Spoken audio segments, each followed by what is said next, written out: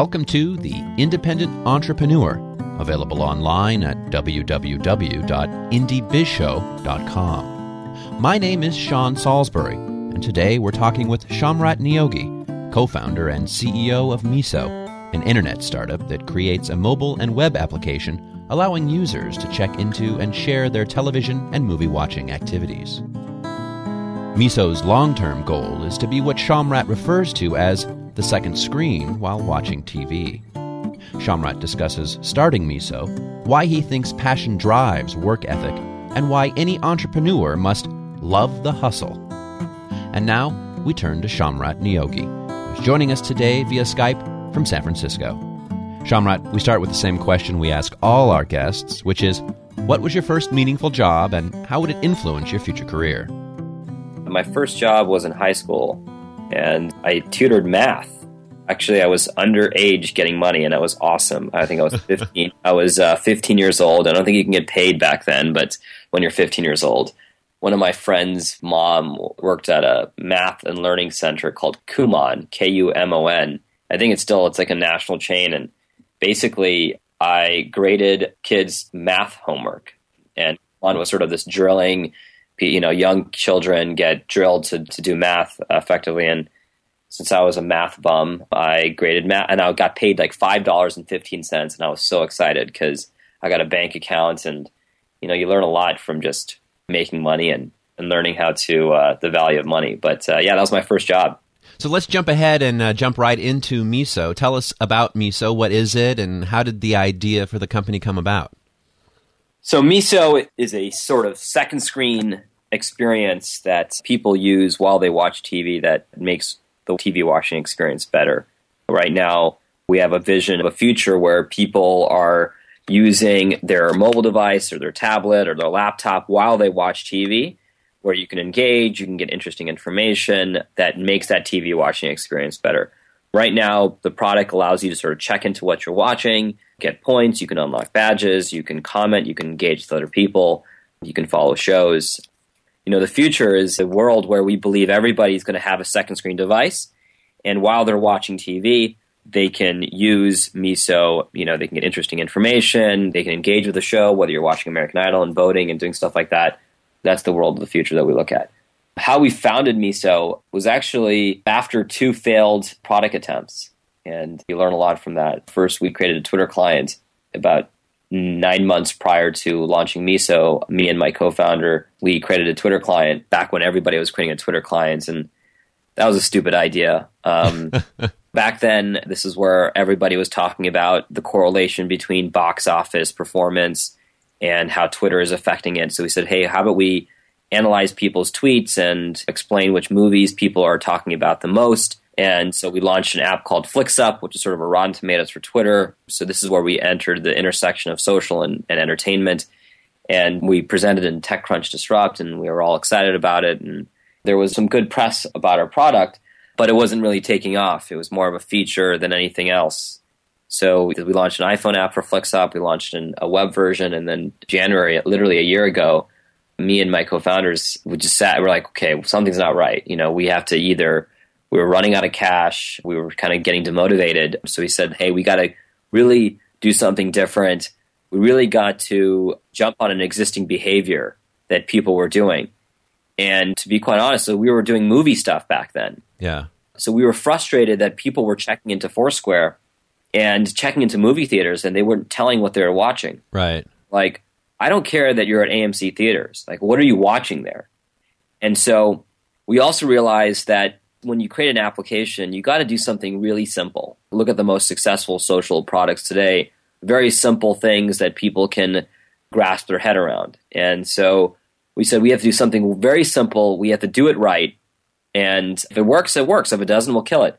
So we changed our development philosophy from rather doing something very long to something very short. So in 2 weeks, we developed our first version of Miso. Wow. Which was check in to what you're watching in a movie theater.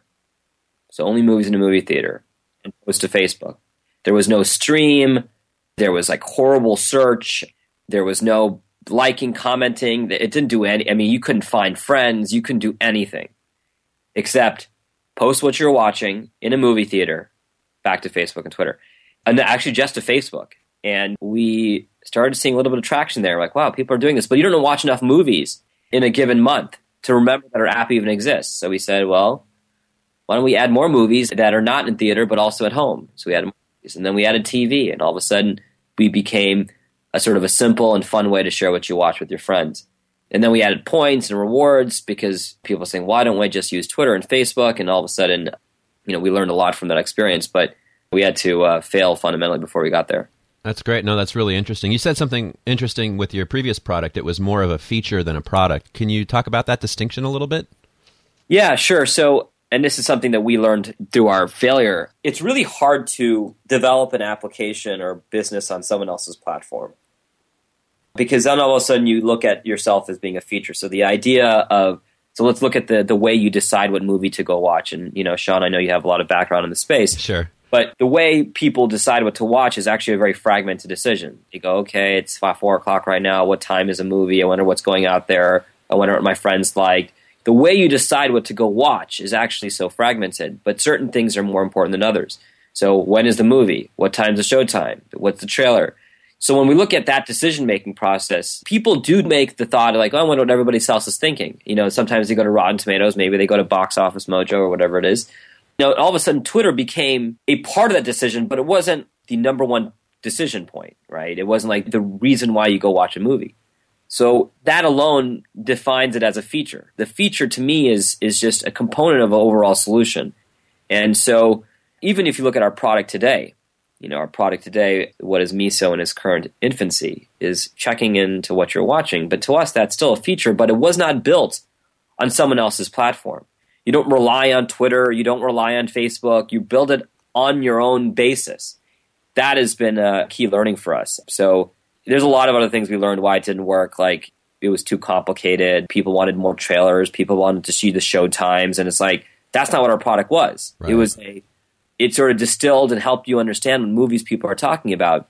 But people used it and then they would jump and go somewhere else because it wasn't complete. It wasn't your solution. So maybe Fandango, maybe Flickster are doing things with, putting tweets in there, and I'm sure that's something that everybody's experimenting with.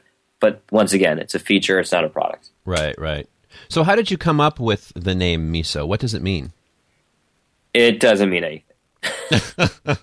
It's funny, when you sit in a room and you're like, what should we call ourselves? The way people, even to this day, it's always interesting how people come with product names. But for us, it was, we just wanted something short, something that people could say.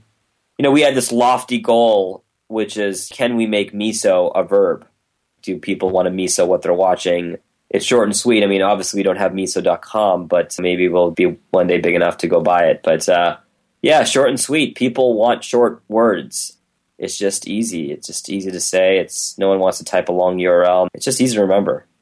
And it's not like we were having sushi and we're like, what would be amazing? A product name called Miso. No, I wish that was the case. That would have been a better story. No, that's interesting, and especially the strategy to use it as a verb. We interviewed the co-loft folks a while ago. They're very much about, we're going co-lofting and things like that. So I think that helps a lot with social networking. No, it does. I mean, if you think about, did you Facebook me to, did you Google this? Did you tweet this? It flows naturally. And so sometimes people put a lot of emphasis on the name. I mean, at the end of the day, people forgive the name as long as the product is really good. So I think we're a little bit lucky here in that people love our product and whether the name is good or not. There's some funny names out there and that people love. Sure. And I'm always like, okay, there you go. So, Somrat, tell us a little bit about your background and your team at Miso. How big is the team and that kind of thing?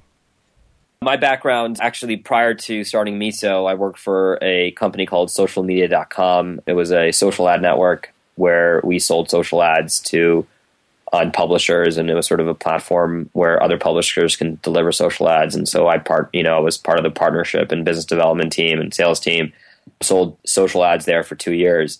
Prior to that, I actually was in the world of enterprise software. I worked for Salesforce.com for 3.5 years.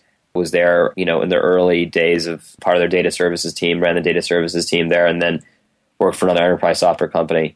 So I definitely took a shift from enterprise software to consumer, and that kind of happened somewhere in between.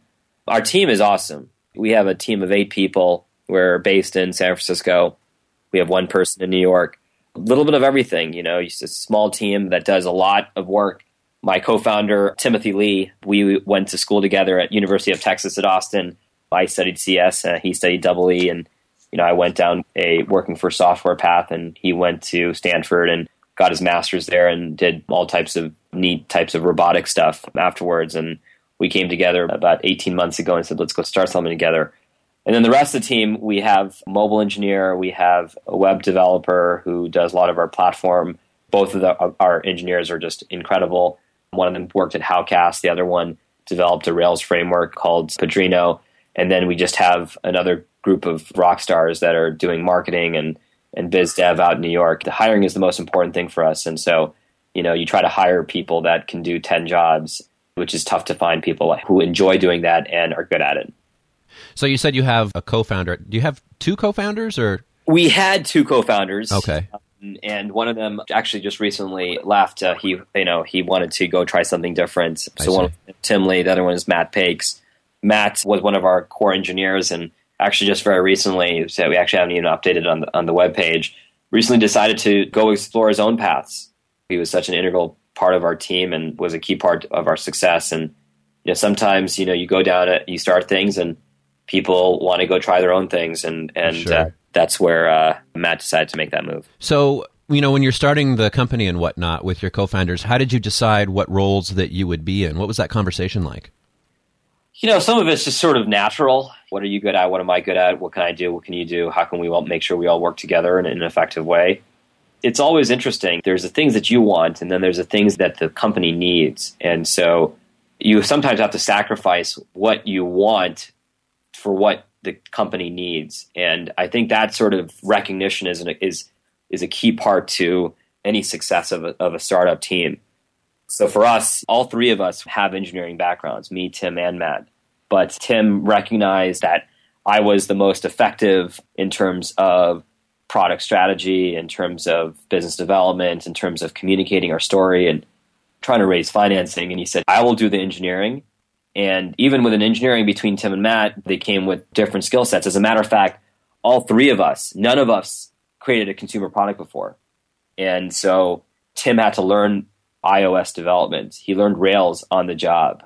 Matt learned Rails sort of on the job and learned sort of about server infrastructure. So you just hire smart people that really want to just build cool things and that are very flexible in terms of just getting shit done. I think that's the most important thing, is building a team of people that just can let go of their ego and really want to do the right thing to move the business forward. And I think that's more important than anything else. And because of our team, we are able to say, hey, I'm going to do biz dev, sales, and raising financing. You're going to run the mobile development, and you're going to run back end.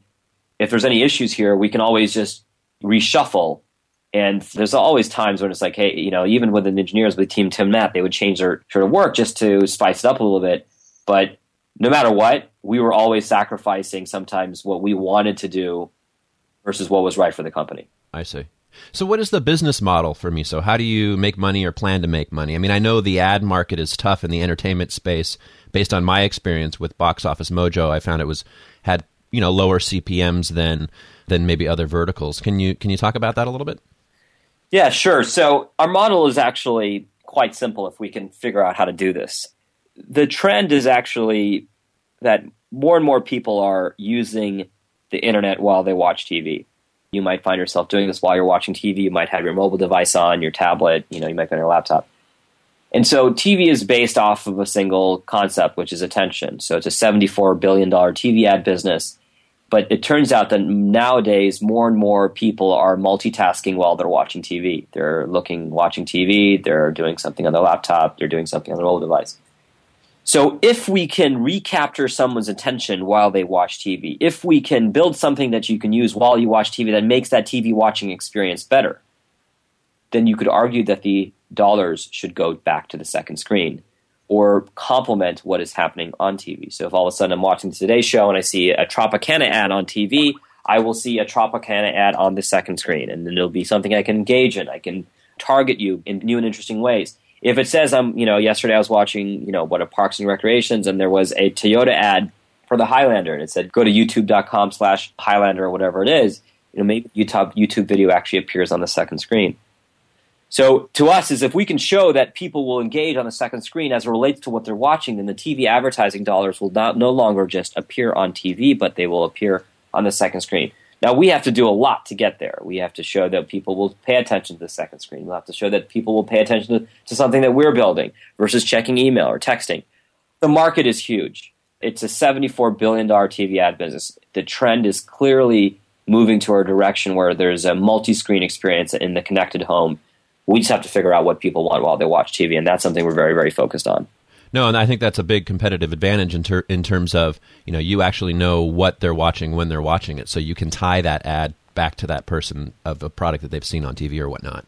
That's exactly right. And plus we'll know who you are, we'll know your behavior, what you like, what you don't. I mean, there's so much that digital provides that TV advertiser has never ever seen that they don't have access to.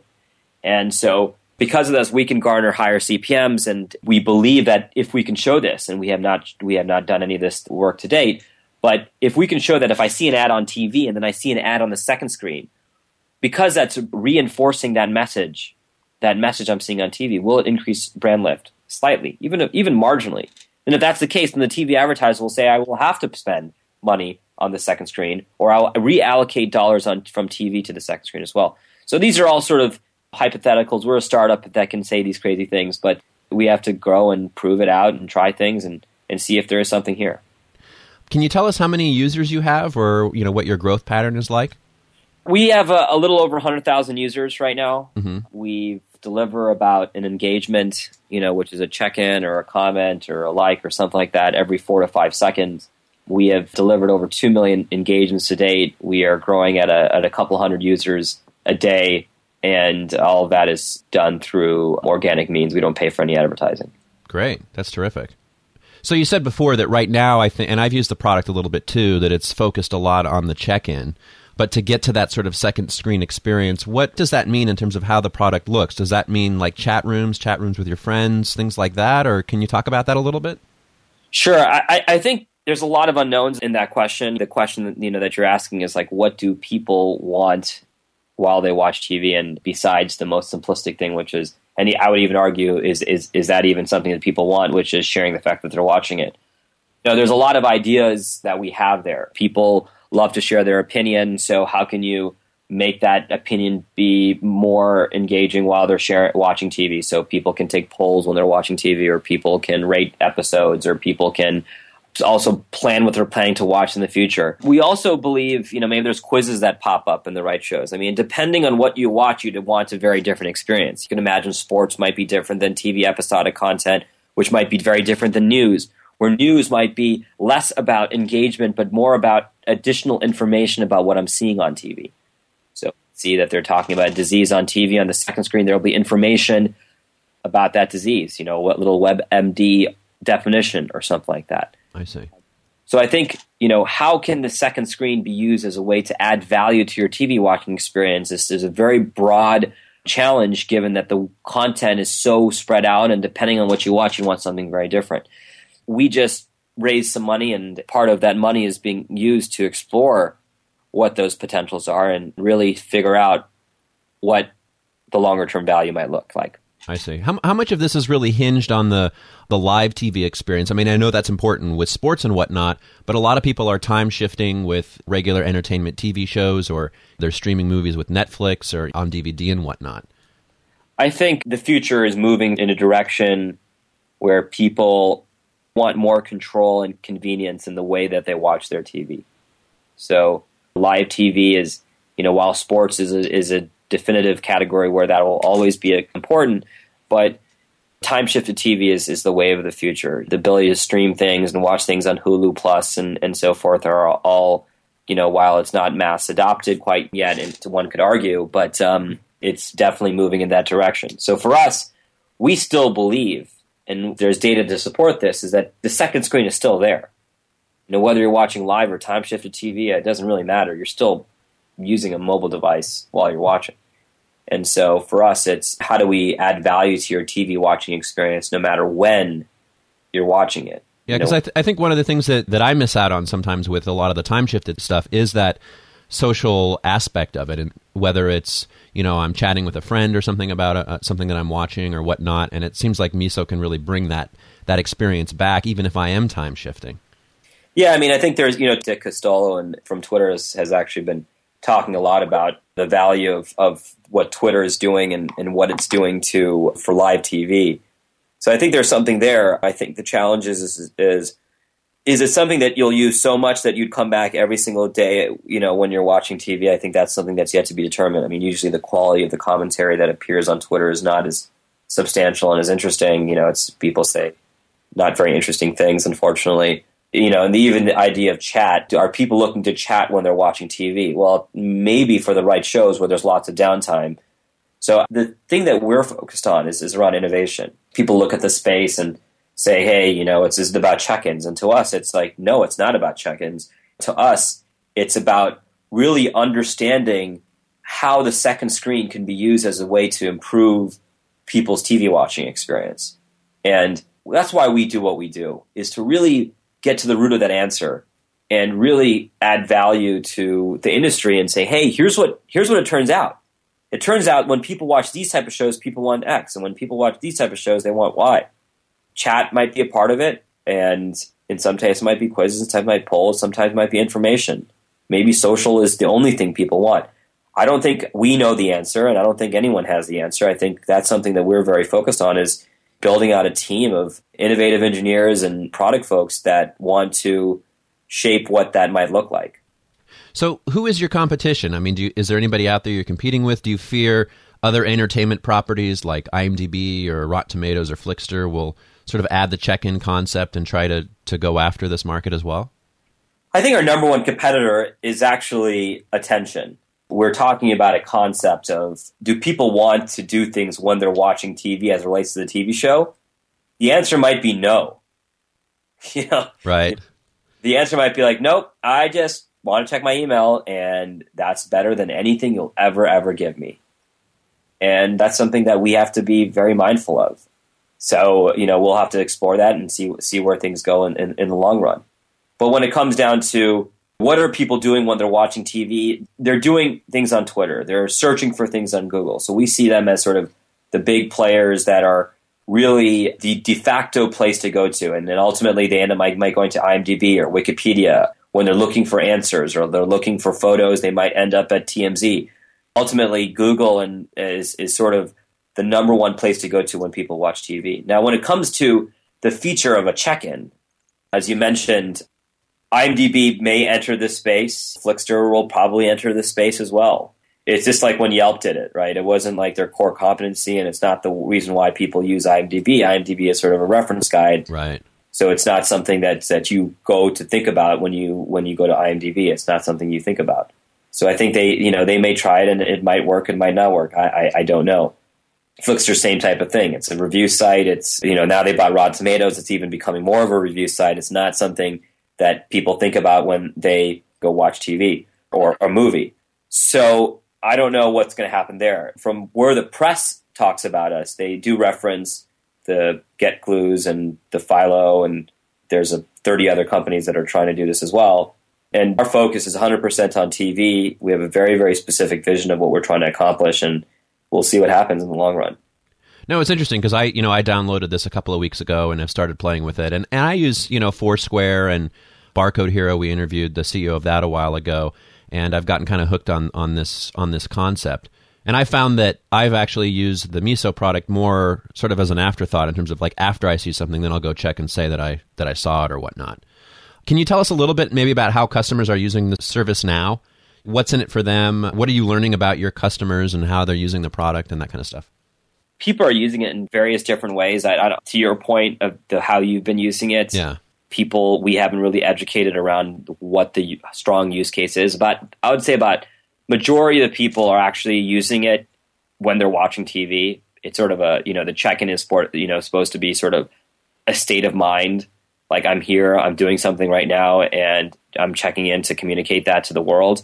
However, there are people that are doing it afterwards. Some people watch 4 hours of TV and then they check in 4 times in a row.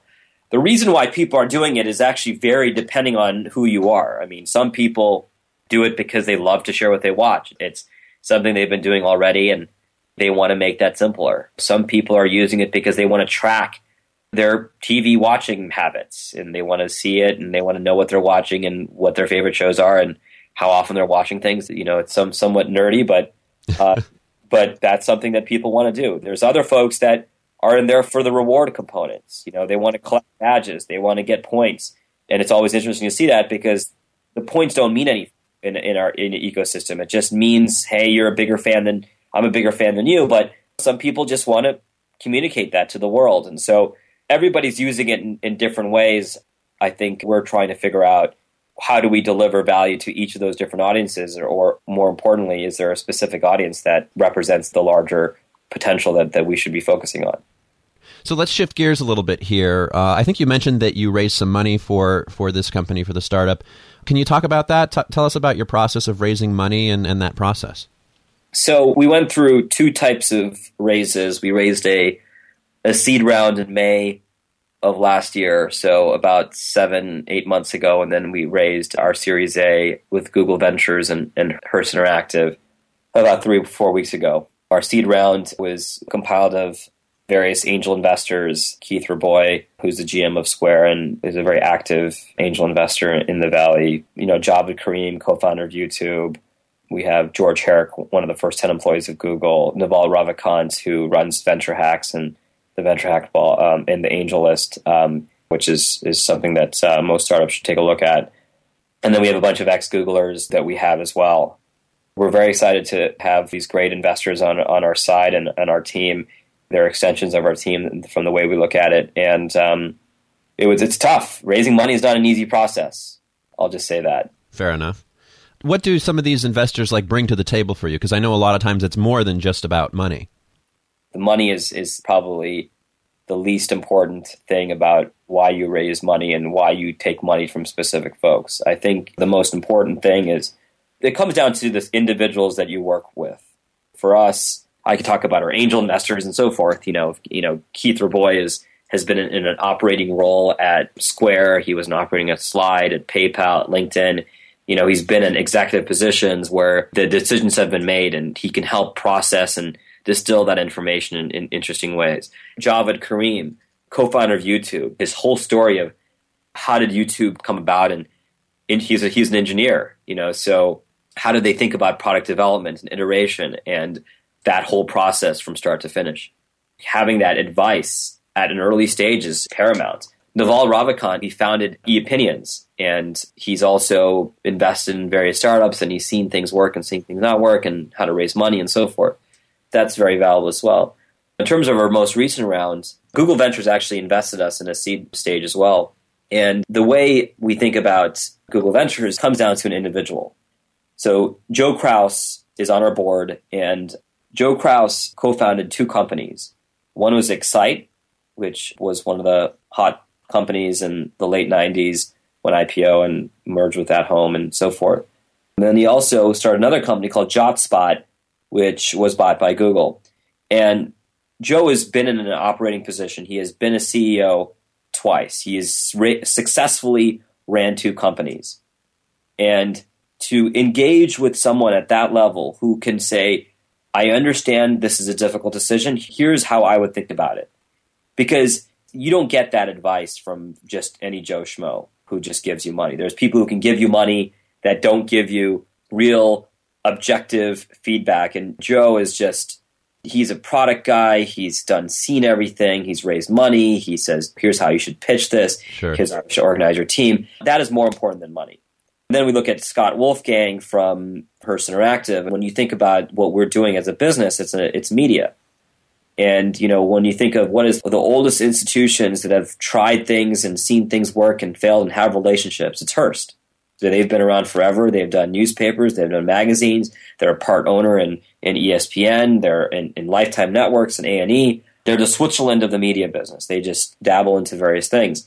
And opening doors and just helping us think about entertainment is important to us as well. So it comes down to people. And I would say about Google Ventures, what's interesting about them as well is that the way Google Ventures is set up is that they bring in people that help the portfolio companies. It's not like here's a bunch of finance folks who are M&A former bankers. Right. If you look at their team, they have peace partners like Braden Kovitz. He was a partner there, but he does design work. He designed Gmail. He designed Google Docs. For him to come in and say, hey, here's how I think about designing your product. You don't get that. You have Michael Margolis, who's a user research guy for Google for several years, to help us understand how do you research the space? How do you understand what users want? How do you talk to them? How do you go deeper? You don't get that from just taking money. David Crane, 10 years plus at Google, doing all their PR. Imagine the relationships that he has, having pitched Google. So, that's why we took the money that we did. And that's why we're excited to be having them as partners. And that's why I think they're extensions of our team, because they are extensions of our team. No, that's great. It sounds like that's a great asset to have.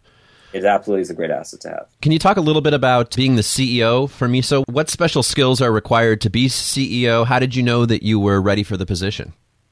I don't know if I'm ready for the position right now.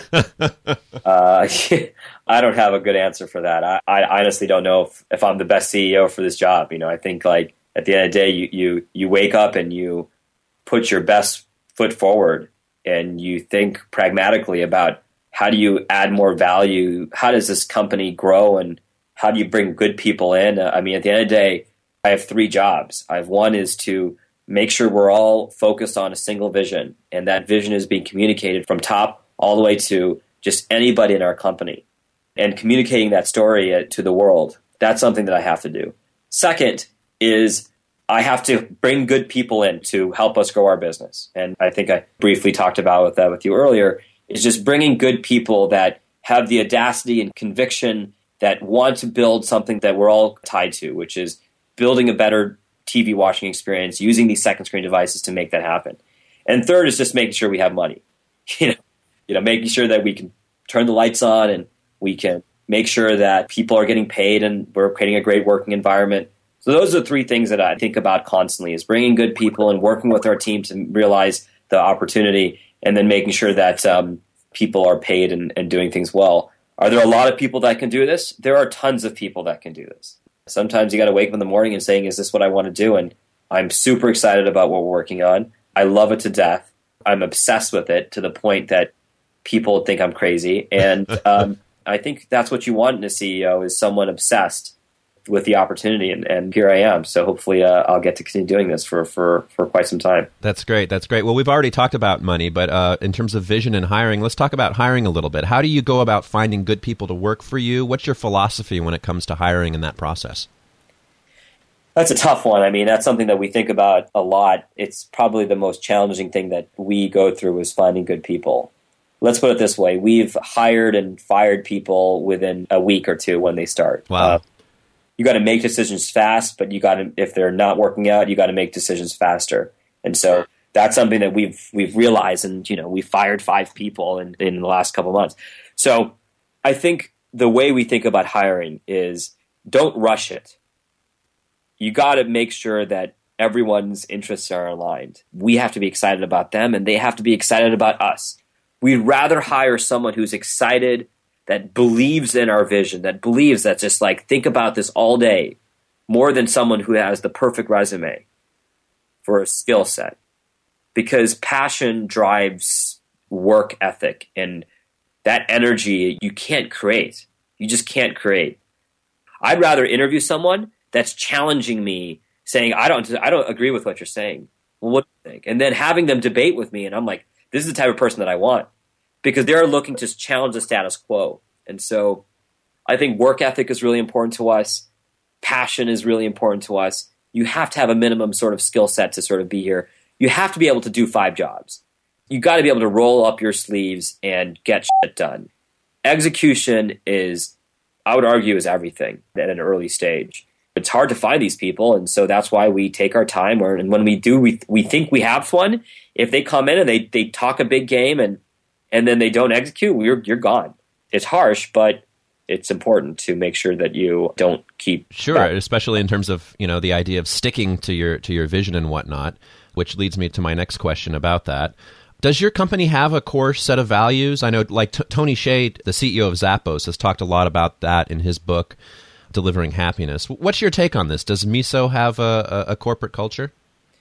We do have a corporate culture. I mean, sometimes we talk about it in terms of product values, just to describe some of the things we talk about from a product perspective. And these are just what we believe as ultimate truths of the world. And so, for instance, like curiosity happens all the time. People are curious. Let's always remember that. And that's one core thing. The power of the community is better than the individual. We believe that when you collectively build tools for everybody else, it helps everybody else. So openness is important. We believe openness leads to creativity. Let's not create a platform. Let's not be a closed ecosystem. Let's be open, because when people create tools, when you give the tools to people, people will do good things and new things will come about. And I think that's really important to us. These are just sort of examples. Like, people want convenience and control over their entertainment experience. These are sort of product principles that we sort of believe in. In terms of company values, we haven't gotten to that stage yet, kind of thinking about it and writing it down. I think the people ends up creating it. When I talk about work ethic and getting shit done and hire good people, but more importantly, like, give them space. Like, for instance, we have an unlimited vacation policy. Rarely do startups say things like that. But we say it because, hey, when you hire good people that are responsible, they're just not going to like leave you hanging. And no one abuses it, and that's important.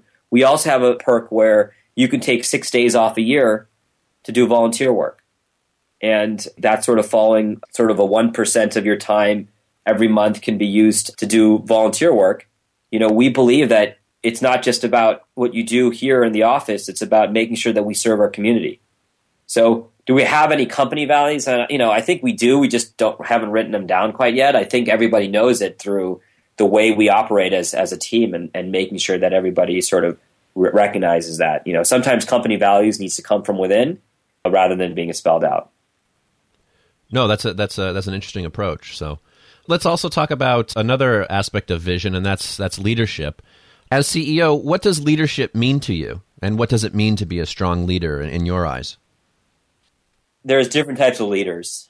I've seen leaders that lead through action. I've seen leaders that lead through setting the tone. To me, I'd love to ask my team that. Do you think I'm a leader? And let's see what they say. So that's probably a question to ask them. But what do you think your leadership style is? My leadership style is to lead through action, is to literally, there are some people who bring people in and set the tone and set the strategy, and then everybody sort of executes. I'm a guy that says, I'm just like you. If we grow to 100 whatever person company, I am the janitor of the company. I am whatever the company needs.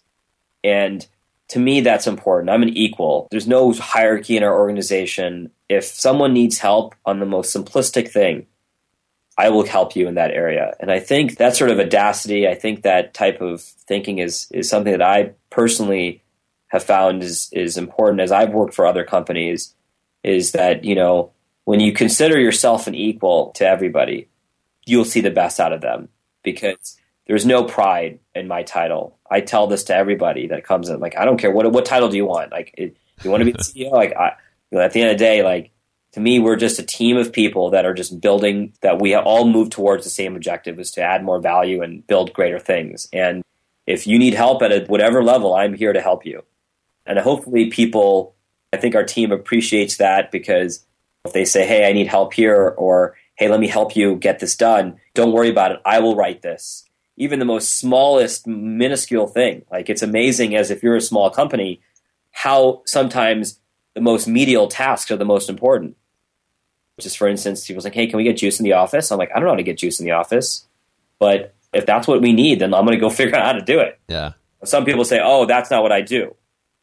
Why don't you go do that? I'm the CEO. Like, I don't believe in that. It's just like, hey, man, like, if you were working on important things, I'm going to work on I have important things to work on, but listen, I'll take care of it. Go do what you need to do. So I think that's my leadership style, is lead through action, be a leader by showing them an example of how you do it. And that's kind of how both me and Tim have been operating. Sometimes you can hire a co-founder that doesn't code. Tim does product strategy. He meets with me. I mean, we have meetings up to 2 a.m., and yet he still codes. And he codes with the team. He knows every aspect of our product. And he said he'll always know all aspects of our product. And I think that's what makes a great leader. That's why I think Tim and I work so well together, is because we both believe, let's not hire people who want to delegate tasks. We have to hire people who love to roll up their sleeves and get the work done too. Great. No, that sounds terrific. I'm ready to roll up my sleeves and jump into Miso if there was an opportunity. So let's talk a little bit about metrics. I know every company has a core set of metrics that they look at on a regular basis to measure their success and whatnot. What metrics are you guys looking at in your business? No, I think there's the standard metrics. Like the most important metric to us is what we refer to as weekly active retained users. This is funny because no one ever talks about this publicly, but everybody talks about user growth. Right. They're like, oh, I have my 5 million users. How many actually are using it? Exactly. I was reading someone's article yesterday, and they were talking about we grew our user base from 5 million users to 70 million users, from 500 million page views to 600 million page views. And I was like, wait a second. So you went from 5 million to 70. That's almost 12, 13x the number of users, but your page views went from 500 million to 600. That means no one's really using it. You're growing users that no one's even using it. So even if you look at Foursquare, they talk about 5 million users. They never talk about usage. They never talk about how many people are actually using it. I'm confident they are looking at this internally. They would be ridiculous if they weren't. Sure. For us, the number one metric we look at is weekly active retained users. So on a week-to-week base, if you signed up this week and you do not use it the next week, then you are not an active retained user. We didn't actively retain you after the first week. That means that we couldn't just deliver value to you in 1 week that you could use it again. Now, some people might not watch TV after 1 week. Well, we'll count that on a fall 1 week. But a lot of people may sign up for a service and then say, I don't get it, and they never use it again. Right. And so our number one metric is weekly pages. I mean, in terms of usage, when I say active usage, we define it as engagement. Engagement being doing something within Miso. And there's different types of engagement. There might be, hey, I just opened up Miso. There might be the engagement where I engage, I do something related to it. I check in, I comment. That's what we define as sort of engagement. What are the biggest challenges that you're facing at Miso right now, and how do you plan to solve them? I think our biggest challenge right now is answering the larger question, what do 100 million people want when they watch TV on the second screen? If you have the answer to that, I would rather talk about that, but I don't have the answer. And so that's something, how do we explore and try to work towards that answer? So that's the biggest challenge that we have is people love our product. We are growing at a good pace. There's definitely interest in check-ins and the things we're working on. But, for us, we always are thinking bigger. How do we go beyond that? How do we deliver more value? How do we create a better experience for you that derives more interesting experiences while you watch TV? So our challenge is to answer that question. And we have ideas and theories, but that's something that we're working towards. Now, how do we work towards them? Lots of things. One is just a lot of low-fidelity tests, talking to users, bring them into our office. We have mock-ups. We're showing things. We're creating prototypes. A lot of things that we haven't even released publicly that we're doing internally to understand whether people say, this is cool. I would use this again and again and again. That's something that we're working towards as a team. So, that's our challenge. We have ideas of how we're doing it, and we'll see if we can get the answer to it sooner than later. What's one of the most important lessons you've learned in being in business for yourself, and how are you applying that in your role at Miso? I think the most important thing that I've learned in the past year is you have to hustle. Nothing comes to you naturally. You have to work at it. In all aspects of this, from product execution to releasing product, to hiring people, to getting them to join your company, to getting press to write about you, to securing partnerships, you hustle, you hustle, you hustle. And it will never end, especially if you're starting your own company. Do not expect you have to wake up in the morning and you should be working all day until you feel satisfied. And usually, we're not even 1% from where we want to be from a product perspective. I mean, you can envision what the second screen could be, and it sounds awesome, but how do you make it happen? So you have to hustle and just work and stay focused and bring good people in. And that's probably the most important things is to me is hustle, bring good people in, that can challenge you and help you realize the full potential of what the vision might look like. That's what we're still doing. To this day, I'm still working up to 2 a.m. and I love it. You got to love it. You got to love the hustle. Yeah. I think that's the hard part is some people say they can hustle, but then they don't love it. But you got to wake up in the morning and be like, I love it. I love the fact that competition is there. I love the fact that I'm getting some no's here. I love the fact that people are saying this is a bad idea. I love, you got to love that. It sort of sounds ridiculous, but that's got to keep you going. Absolutely. No, that's great advice. What is your marketing strategy at Miso? Are you basically, I know it's a social kind of thing, so there's sort of a built-in aspect to that. Are you doing anything else outside of that? Marketing to me is interesting for a consumer product. I think at the end of the day, you build a good product, the marketing works out in itself. I'll say, our product is good. We love it. I think there's a lot of flaws, but I think we still have a lot of work to do to build a better experience and make Miso better. But I think our marketing strategy is build a good product, build a community of people that love it, and have them spread the word. All the things that we do from a marketing perspective is generally around community involvement, kind of like Yelp Elite type stuff, bringing meetups and so forth. But first and foremost, the marketing strategy is just build a good product. So last question here. What advice can you offer to anyone who's thinking about starting their own business? I would say just start doing it. There's the talk, and then there's the act of doing it. And you could be at your current job. When we started our company, Tim and I were currently at our job. And we started doing things on nights and weekends. And, there's always a risk of I can't quit my job and quit it. So we understand that, and I don't think I would suggest that unless you are super rich. Mm-hmm. But I would say if you want to start a company, then do it. If anybody I met said, I'm thinking about starting a company, it's like, you know what? Do it. How can I help you? And then find people that want to help you. I'm saying here, I'm the type of person that's literally, they can email me at shamrat@gomiso.com. Whatever I can do to help you, refine your idea, help you find people, help you think about how to make it happen. The first and foremost thing is don't talk, just start doing things. Because talk won't get you anywhere. That's great advice. So Somrat, tell us how people can find you and Miso. You can contact me on Twitter at sniyogi, SNIYOGI. You can also tweet at GoMiso, GOMISO, or if you want to play with our app, it's at gomiso.com. You can download our iPhone, iPad, Android, or play on the web. We'd love to get your feedback. Feedback is everything. You can either contact me directly at somrat@gomiso.com, or there's tons of emails on our website, and I guarantee we will get back to you. Great, fantastic. Thanks for taking the time out of your day to talk with us, Somrat, and we wish you a profitable future. So do I. Thank you so much for your time. Thank you for listening to The Independent Entrepreneur. The show's theme song, Tommy in the Morning, is by Pete Huttlinger and used with his permission. All other content on this show is copyright 2011 by Sean Salisbury.